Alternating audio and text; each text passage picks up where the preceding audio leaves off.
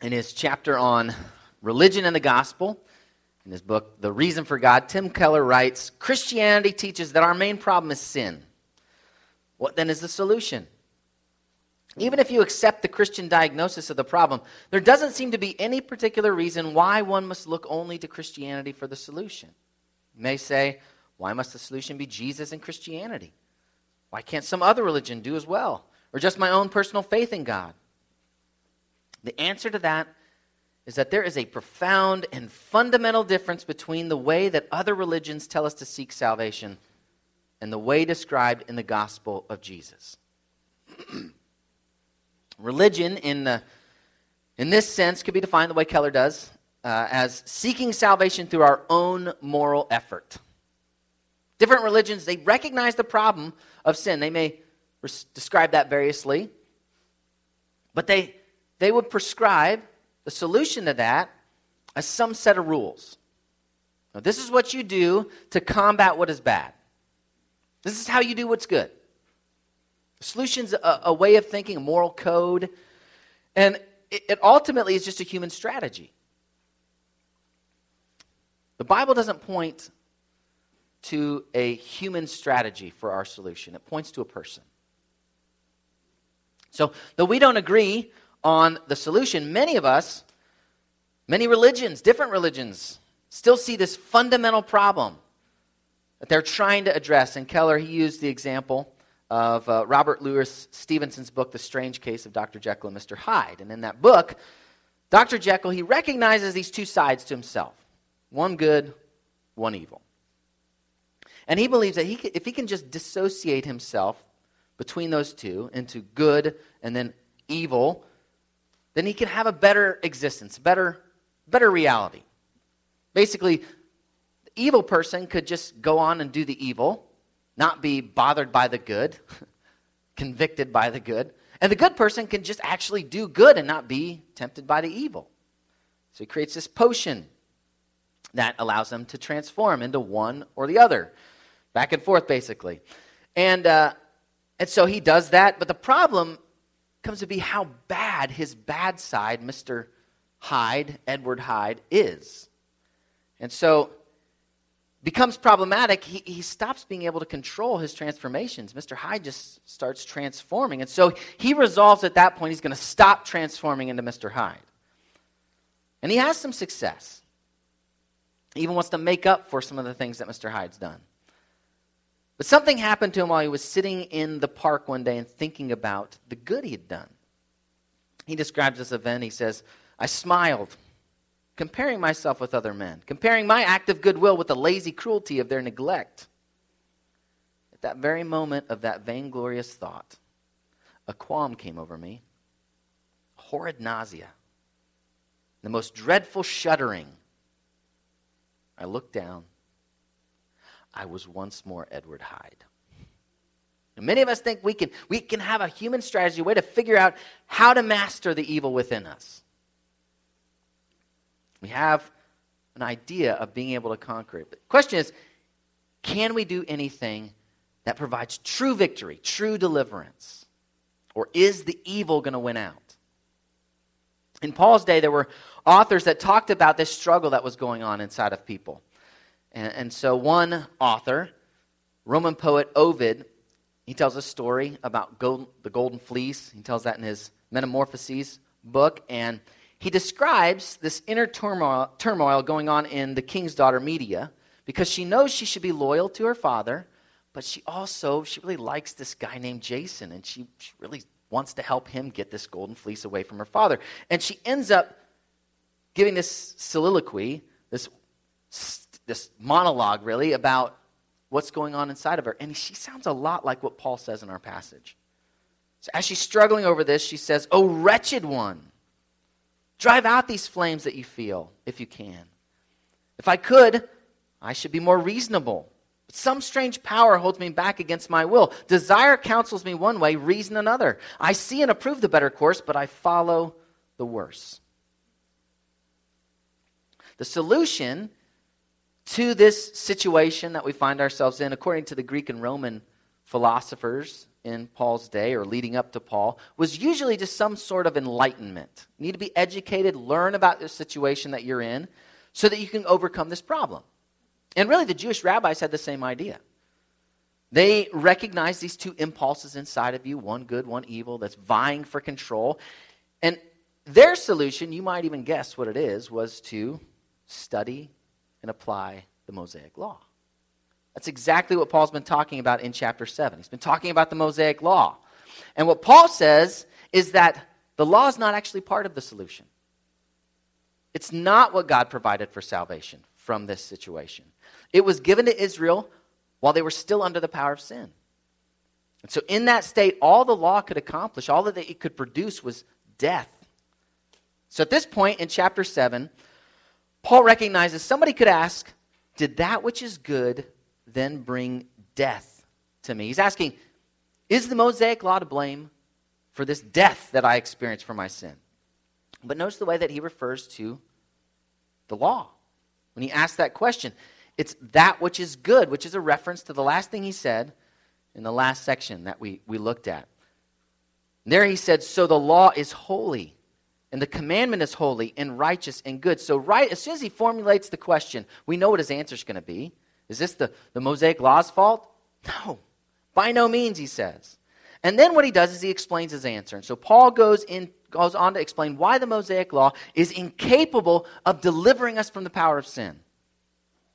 And in that explanation, what he does is he explains why any form of enlightenment is incapable of delivering us from the evil within us. So we're going to look at the impact that this passage has on us in our situation. And what we find is that what Paul says here is why religion is no match for sin.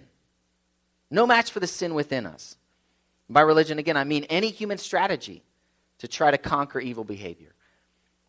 Here's the reason why human strategies fail. Because good rules can't produce good in a flesh ruled by sin. That's the main idea that Paul is describing in Romans 7:13 through 25. Mr. Hyde is always going to find a way. There's no way to conquer sin by human effort. Sin's in charge. And so, good rules can't produce good in a flesh ruled by sin. And so you could turn to Romans 7. Again, it's on page 887 if you haven't already done so. Romans 7, again, page 887 in the Pew Bible. And Paul starts with this summary of the last section, really. He's summarizing what he's already said.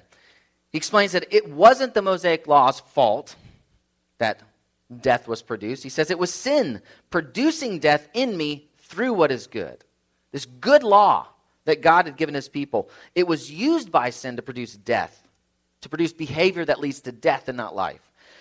Now, God still had a reason, a good reason, why he gave the law in this situation when the law couldn't actually rescue people. He explained that in verses 7 through 12, where we were a couple weeks ago. And he really just summarizes it again here. He says that God did that. He gave the law in order that sin might be shown to be sin. God used the law to reveal sin, to show us what it was. Not only that, but he did it so that sin through the commandment might become sinful beyond measure. And what he's getting at there is what we saw a few weeks ago with how sin is replicated through the law. And even just giving the commandment not to covet produces coveting in our sinful existence. So God's commands, really, what they do is they reveal the depths of sin. They reveal, we have a deep desire to cross the lines that God makes. We have a deep desire to rebel against him. Sin is more terrible than we think it is. And God used the Mosaic Law to show us that. So even though the Mosaic Law is good, it has no power in itself to actually produce goodness in us. And Paul explains this basic incongruity. He says, for we know that the law is spiritual, but I am of the flesh, sold under sin. Mosaic Law is spiritual. Because all Scripture is inspired by the Spirit. The law was inspired by the Holy Spirit. But we're not spiritual. We don't have an inherent connection to the Spirit because we've sinned. We're separated from God. So our existence is not spiritual. Paul describes our existence as fleshly. Our basic human condition is fleshly. That's our natural state. And in that state, we don't mix with the Spirit. because the Spirit is sold under sin. Sin's described here as having purchased us in our fallen state. It's our master, as Paul's already told us. And so the spiritual law and then our sinful flesh, they're like oil and water. The law contains good rules, but we're ruled by sin. So these good rules cannot produce good in us. Good rules can't produce good in flesh ruled by sin. So what Paul goes on to do in this passage, he explains this. He's going to draw this, explain what he means by that idea. And there's really 4 reasons that we're going to look at for why good rules can't produce good in a flesh ruled by sin. And those 4 reasons are this. Reasons are that rules can help us recognize that they are good, but they can also help us recognize that we are not good. And rules cannot overcome what already rules us. And then finally, rules cannot provide any ultimate hope for change. And so, even the best rules given by God himself, they cannot produce good in a flesh ruled by sin. And so, first of all, Paul explains what God's rules have done. God's good rules, they can help us recognize that they are good. And they do that when we're exposed to God's commands. And in this context, he's talking about the Mosaic Law and a Jewish person exposed to God's commands. They don't see the goodness in them because they're able to do the good. They see the goodness in their failure.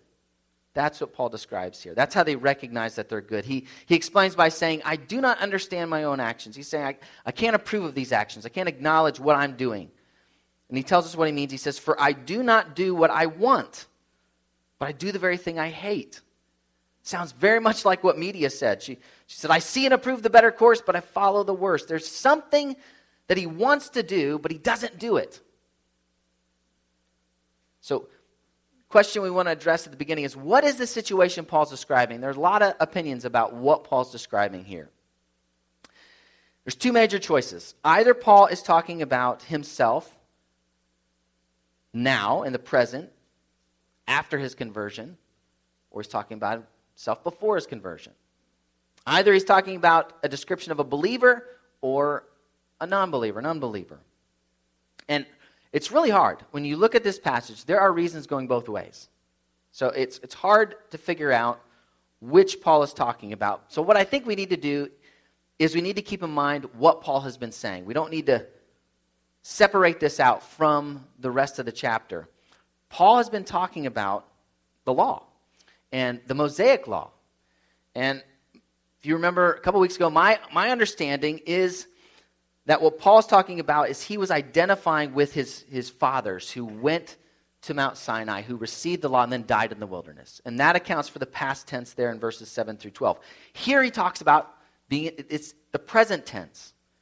And the topic, though, hasn't changed. He's still talking about the Mosaic Law, and he's been adamantly clear. The Christian, the believer, is not under the law now that Christ has come and by his death and resurrection rescued us from that state, freed us from the law. So he's talking about something in the present, but it's still very much a life under the law that he's describing. So my understanding is that he's describing a Jewish person in the present. He's identifying with this people in the present who have God's law, which he experienced. They want to follow it. They see, though, in the law the solution to their sin problem. That's what Paul's arguing against here. The Mosaic Law is not the solution. And he explains why that's the case. So, it's Paul's acquaintance with the Mosaic Law, according to the context, that is why he wants to do something other than what he actually does. Paul doesn't mention the Spirit here, doesn't mention a transformed life. It's the law that's shown him what he should do. And just like other Jewish people in his day would have said, he wants to do what the law says. Now there's more to the story, and he's going to show that. But an unconverted Jewish person in Paul's day could sincerely want to obey the law, even if they had a variety of reasons for why they wanted to do that. But they would say this and really genuinely in their heart of hearts be saying, yeah, I want to do what the law says. And Paul said that despite that desire, he did what he hated. And then he makes this point. He says, if I do what I do not want, I agree with the law that it is good. It's the very fact that I end up doing what I don't want to do that tells me, you know what, the law really is good. The law has shown me something good, and I see that when I do what's bad. Because I know I want to do that good. So God's rules, they can help us recognize that law, his good rules, they are good. And he does that even through the attempts to follow them and fail. But there's more going on inside of a person that Paul explains in verse 17. He says, so now it is no longer I who do it, but sin that dwells in me. What you have to understand, what we need to focus on is that Paul is not excusing himself the way that we often do. You know, when we're in a bad mood and we do something, snap at somebody, then we kind of gather ourselves and we say, I'm sorry, that wasn't me. It's not what Paul's doing here. What we're doing in that case is we see the situation that we're in. You know, we're tired. We're anxious. We're upset. And there's some external factor that's really the reason why we have done the wrong thing. It's not us. It's that external circumstance. That's not what Paul's doing here. That's not what he means. Instead, he's talking about the I that he's just referred to, who wants to obey the law. That part of him isn't operative. That I isn't the one acting. There's something else going on. So these rules have helped him see, on the one hand, that those rules, but they do something else. They also help him recognize that we are not good. The law is good. He can recognize that. But we're not. So he explains in verse 18, for I know that nothing good dwells in me, that is in my flesh. He brought up the word flesh in verse 5 of this chapter, and what I explained there was that the flesh, it's a way to describe the state we're in, this fallen state that we're in. So Paul's explaining his situation. I think in saying that, he's saying this is the circumstance. He's in the flesh. He's not saying that he has the flesh and the spirit. Again, he doesn't mention the spirit. This is his fallen state. And in that fallen state, nothing good dwells in him. Nothing good. That's a hard pill to swallow. Nothing? Paul, really? Nothing good? Need to remember what the rich young ruler, what Jesus said to the rich young ruler when he came up and asked him about what is good in Matthew 19. Jesus said, why do you ask me about what is good? There's only one who is good. Only God is good. We talked about this on Wednesdays at our First Baptist Institute. Goodness is what God is. So we only know what is good by knowing God, because God is good. He's the standard of goodness. Humans have no inherent claim to goodness in ourselves. So the reality is when we think about goodness, we have to understand we were created in God's image to reflect His goodness. We were not created with an inherent goodness. We were created as image bearers to, like the moon, reflect the light of the sun. We're to reflect God's goodness, to see His goodness and reflect it. There's nothing in us that is actually good in and of itself. There's no goodness residing in our humanity. We were made to reflect God's goodness. So Paul demonstrates this beginning in the second part of verse 18. He says, I have the desire to do what's good or what's right, but not the ability to carry it out. So, again, where did that desire come from? From the law. You perceive the good in the law, spiritual law inspired by the Spirit. It revealed what is right, or we could translate that what is good. It's normally translated that way. That word is. So, again, there were Jewish people in Paul's day who, for a variety of reasons, wanted to do what the law said. They wanted to do what it said. They had a want to, but they could not do it. The flesh has no power in itself to do what the law says. Verse 19, Paul basically repeats verse 15, but he adds the words good and evil. So this is the problem. He knows the good that he should do, even wants to do that good, but he does the evil that he doesn't want to do. Now, there's another way to say this, another way to get at this, where we could describe the other side equally as a desire. Paul does that in verse 5 of this chapter. He refers to sinful desires. Here, he refers to the same thing, but he just calls it sin. And so you have these two entities operating here, and he describes them in verse 20. Verse 20 really is just a summary of, nearly an exact repetition of verses 16 through 17. He says, "Now if I do what I do not want, it is no longer I who do it, but the sin that dwells within me. It's no longer the I who wants to obey the law, but the sinful desires that are just as much a part of me." So he's again not saying it's not my fault. The point is that there is something that's in charge of us. And the part of us that's in charge is not the part that sees the law and says, yeah, I want to do what's right. It's sinful desires. These desires that are mastering him according to verse 14. What Paul's doing is he's describing himself as under the power of sin. That's what he's describing in this part of chapter 7. And again, that's not what he describes as being true for believers. We've been rescued from that by Christ. So what does all this mean? Well, Paul's saying that just being instructed about what's right isn't sufficient. Greeks and the Romans were wrong. Rabbis were wrong. Any perspective that thinks that we have the power to rescue ourselves, to stop this sinful behavior, it's wrong. Our willpower to do what's right isn't strong enough. It's no match for sin. That's really what he goes on to explain.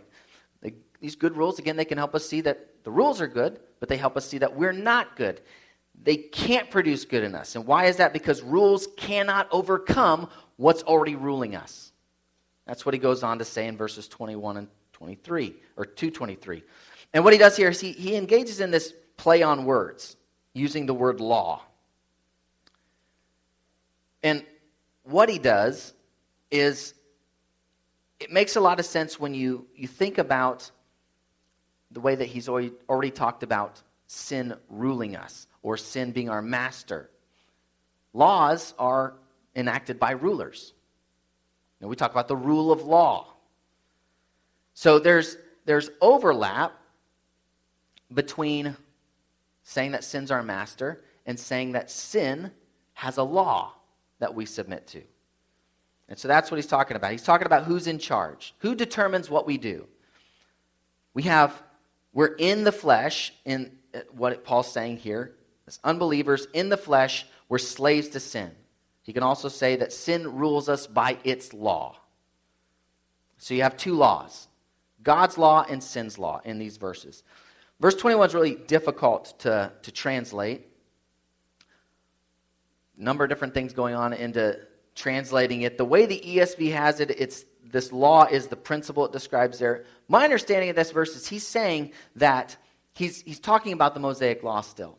He's kind of summarizing the situation. When it comes to the Mosaic law, what Paul finds is that when I want to do right, evil lies close at hand. And again, right there could be translated good. Often is. So Paul's saying, just like he's been saying, his experience of the Mosaic law in the flesh is this. Whenever he wants to do what is good, there's an evil present. And then he goes on to explain verse 22. So here's him zeroing in on that idea. He says, I delight in the law of God in my inner being. I think this verse actually is the strongest potential evidence for Paul to be talking about a state of a believer. Can anybody but a believer really delight in God's law? That's the question that many pose. Or when it talks about inner being, in Ephesians and 2 Corinthians, it seems like it's referring to a believer. Well, in chapter 2, Paul already described Jewish unbelievers as boasting in the law. And my understanding of that is that's not wrong. The issue is why they boasted in the law. But they boasted in the law. They had a confident joy in the law that you could describe as delight. The Old Testament describes this delighting in God's law. It's really just a synonym for wanting to do what the law says. So this is just really a repetition of what Paul's been saying. From a Jewish perspective, they want to do what the law says.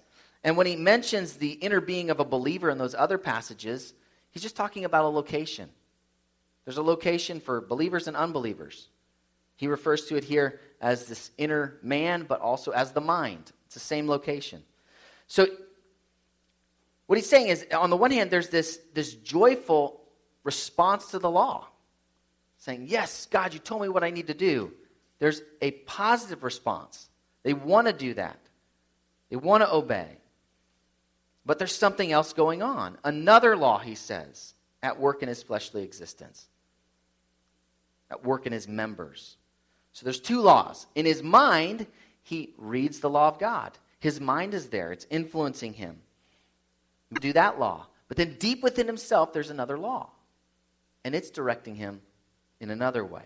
The other law he describes as the law of sin that dwells in my members. So he describes this indwelling sin, this other law, and he uses, again, battle imagery, war imagery. Indwelling sin, it applies, it exerts its law on a person, and it wages war against the law that Paul's been thinking about, the Mosaic law. So when Paul, under this state of being under the law and under sin, when he reads the law, he's thinking about the law, that's when sin's law starts to battle against it. It forms its troops, it lines its troops, it fires its arsenal, it attacks his thinking to retake that territory so that it can tell Paul what he has to do. It can demand that he follows his law. So again, good rules, they cannot overcome this rule that's already happening to us. When you think about what Paul's describing, that we are ruled by sin, whenever Paul thinks about the law, God's law is the invader. What sin's doing is it's fighting off the encroachment of God's law. Every time it enters Paul's mind, then the sinful law is fighting back.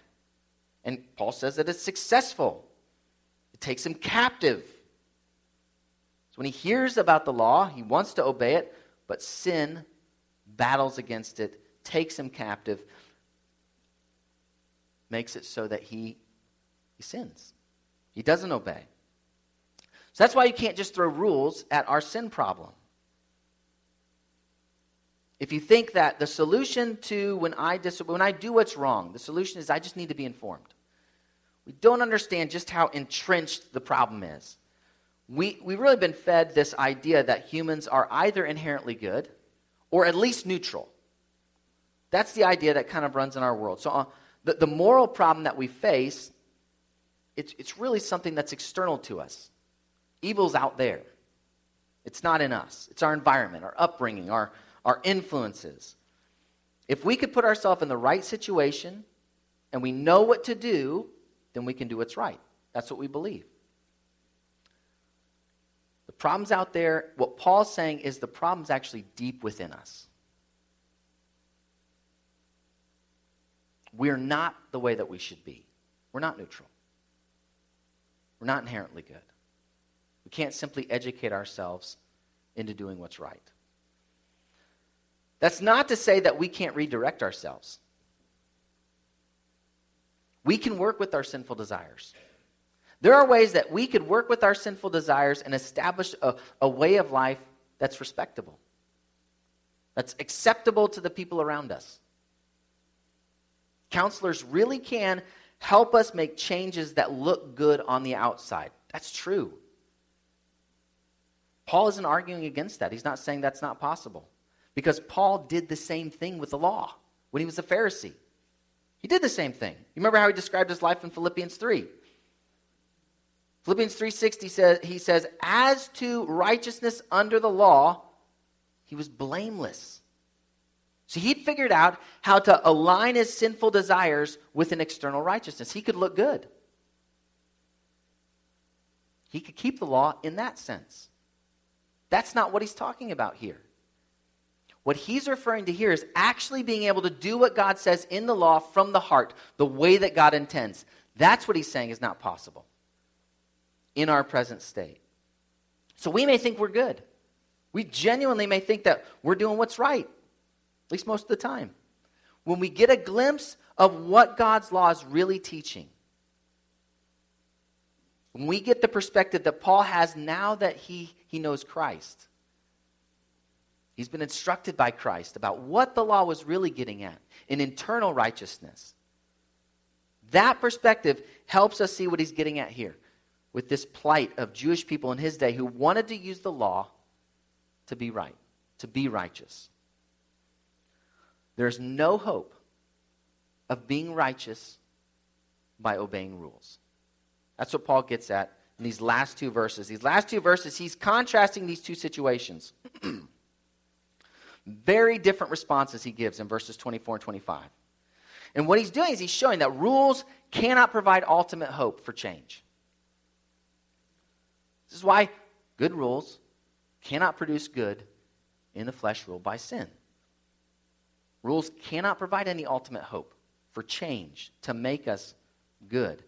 And what he does is he's doing this deep dive into these circumstances that he was in while he was under the law and under sin. He sees this battle that was going on that he probably didn't even fully recognize at the time. But this battle was going on. He was constantly failing. And as he puts himself in that position, he cries out like Medea did in Obed's story. He cries out in despair. He says, "O wretched man that I am, who will deliver me from this body of death?" So this is a miserable situation that he's describing. This isn't just a normal thing that everybody goes through. Like, oh, well, this is just the state we're in. This is miserable. To know what's good, to be able to see it, it's in reach, and to never be able to do it. You're close to good because the law shows you what's good. But it's wrenched away from you every time by this evil in you. It is a wretched, miserable state that he's describing in this passage. Notice he doesn't ask what will deliver him, but who will deliver him. So he needs deliverance. He needs someone to rescue him. He can't escape these circumstances it's not that he can just apply his will to the situation now that he's in Christ. No, he's not talking about that. He needs to be rescued from this. He has no power over it. In his fleshly state, he's ruled by sin and death. In our natural state, we're trapped. We need an outside factor to rescue us. And it's not a what. It's not rules. It's not something inanimate. It's a who. It's a person. That's the solution to our problem. And Paul can't take it anymore. So he's been doing this kind of dialogue where he's been putting himself in a situation that he's not currently in. And he breaks out of that in verse 25. He can't hold it in anymore. He says, "Thanks be to God through Jesus Christ our Lord. Who will deliver him?" He asks the question. God delivers him through Jesus Christ our Lord. Everything's been in the singular up to this point. And he breaks out of that to include his audience, to remind them that they've been rescued from this. Jesus Christ, our Lord, delivered us by his death and resurrection. And so that's what he's talking about here. He's already mentioned that. We died with Christ. We were raised with Christ. So sin's power is still in that grave. And we were raised with Christ to live new lives with him as our Lord. No longer with sin as our Lord. Now, we're going to see as chapter 8 continues that sin still influences us. There's still an influence that remains. But this miserable situation is not ours. This is the old era that Paul's talking about, serving the law of God with his mind, but with his flesh serving the law of sin. Under the old era, he served the law of God as revealed at Mount Sinai. It's not talking about a generic law. This is the Mosaic law. But his flesh was dictating the whole time because it was dominated by sin that he would not obey it. So the law offers no hope. Jesus is the only hope. So many view sin, really, in our world, we just think of sin as an event, just something you do. It's like this momentary thing. Oh, I messed up, that's a sin. Many don't recognize the deep effect that sin has on us. And this is the problem with any other attempt at addressing morality. Not taking into account that truth. So from a religious perspective, from different religions, people believe that the rules they're taught in their religion, that's enough. That's all they need to do what's good. Tell me what to do, and I can do it. I can be good. From a naturalistic perspective, good's just a construct that we make to organize our world. So we can figure out what to do. We're able to do that. In both cases, there's nothing deeply wrong with us. We can do what's best. We can do what's good. Even religions that try to base themselves on the Bible, like Judaism or like mainline Christianity. They have the assumption, hey, we're made in God's image. If God made us in his image to reflect his goodness, we should be able to do that. There's nothing inherently wrong with us.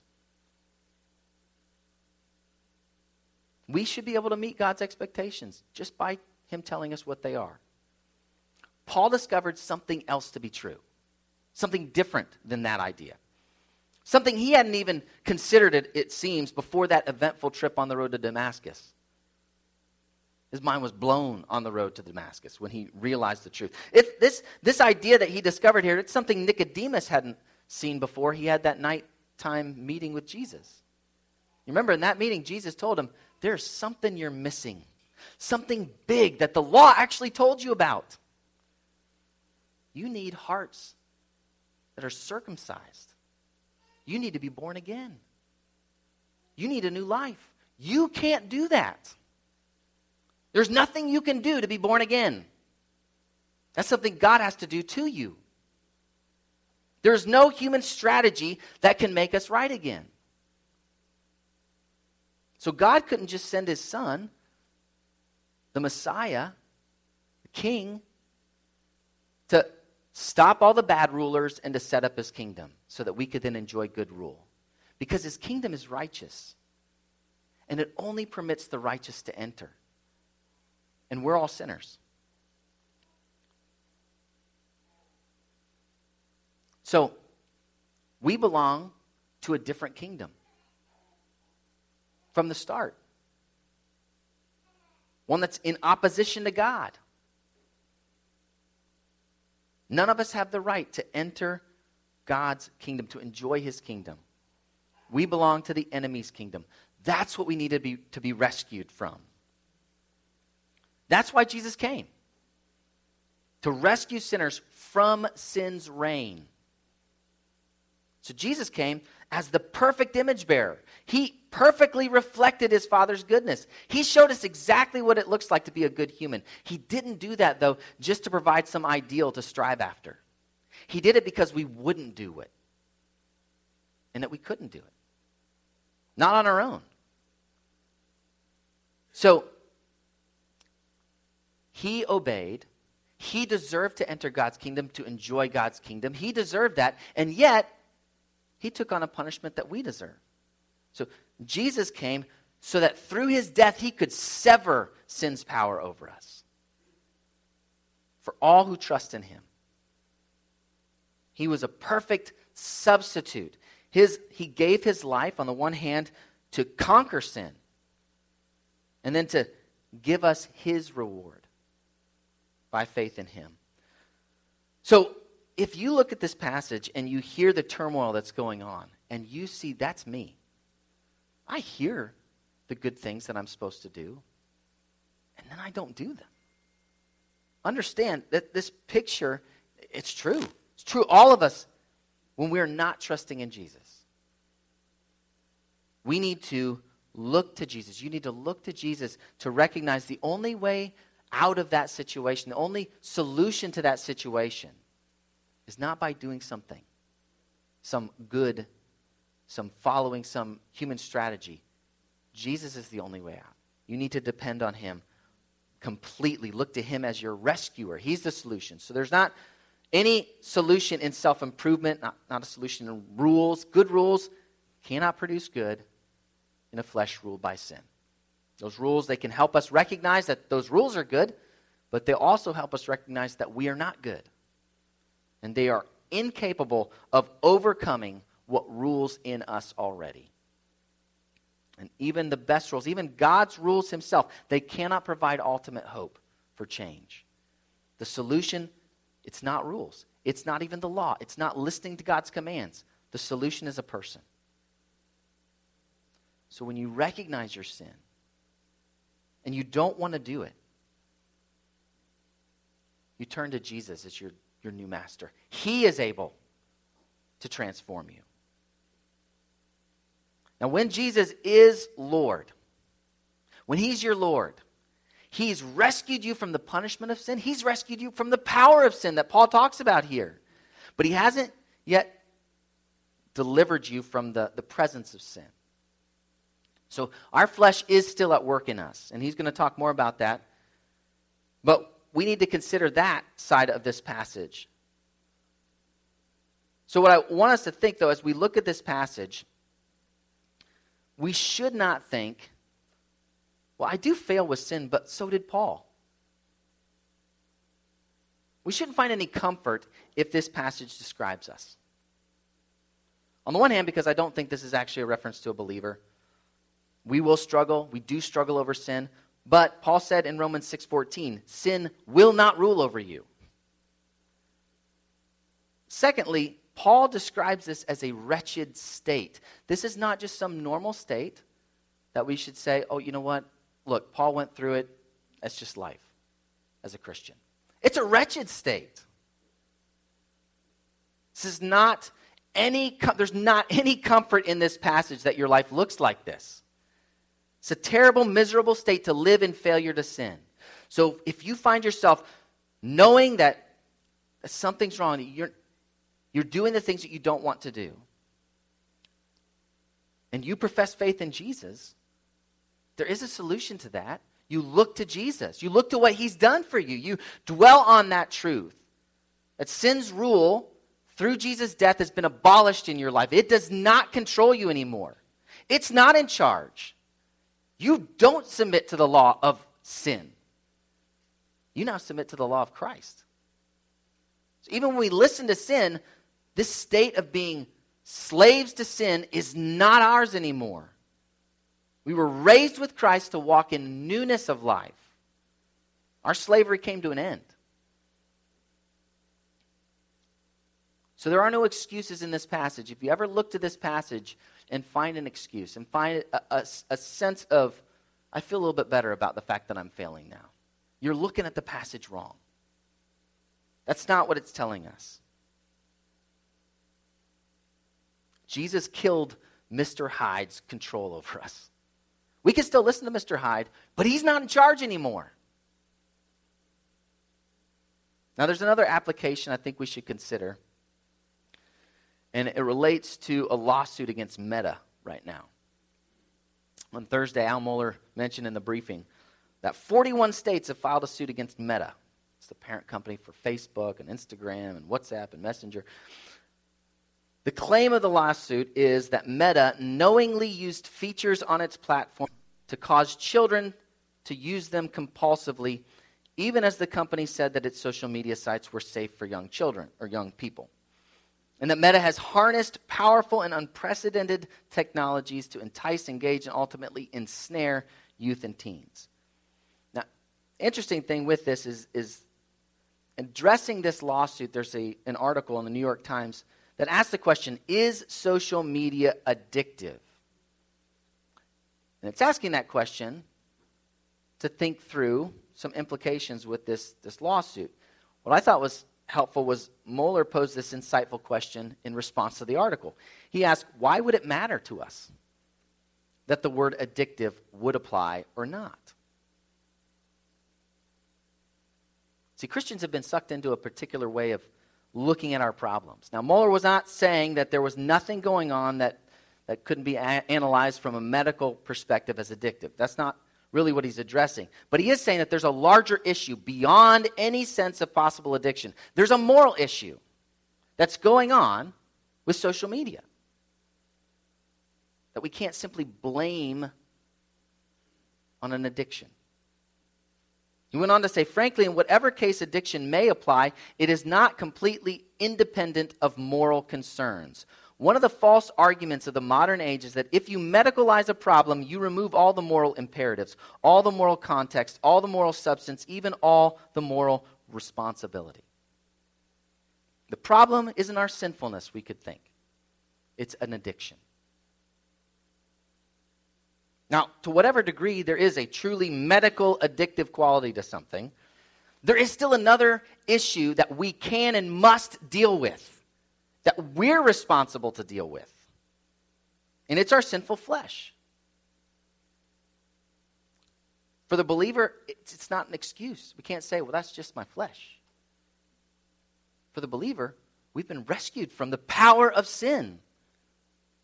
So even though we can be influenced. That's what we need to be attentive to. We need to recognize we can still be influenced by this powerful thing that's still a part of our lives. But the solution to that problem isn't a strategy. There's no human strategy that is the solution to the sin problem. The solution is a person.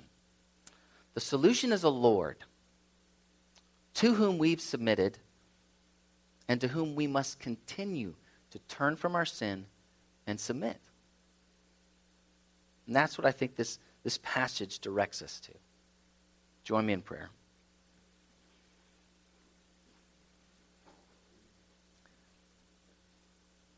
Father, we recognize that we will struggle with sin. And Paul's even going to go on to say that it's the power of the Spirit in us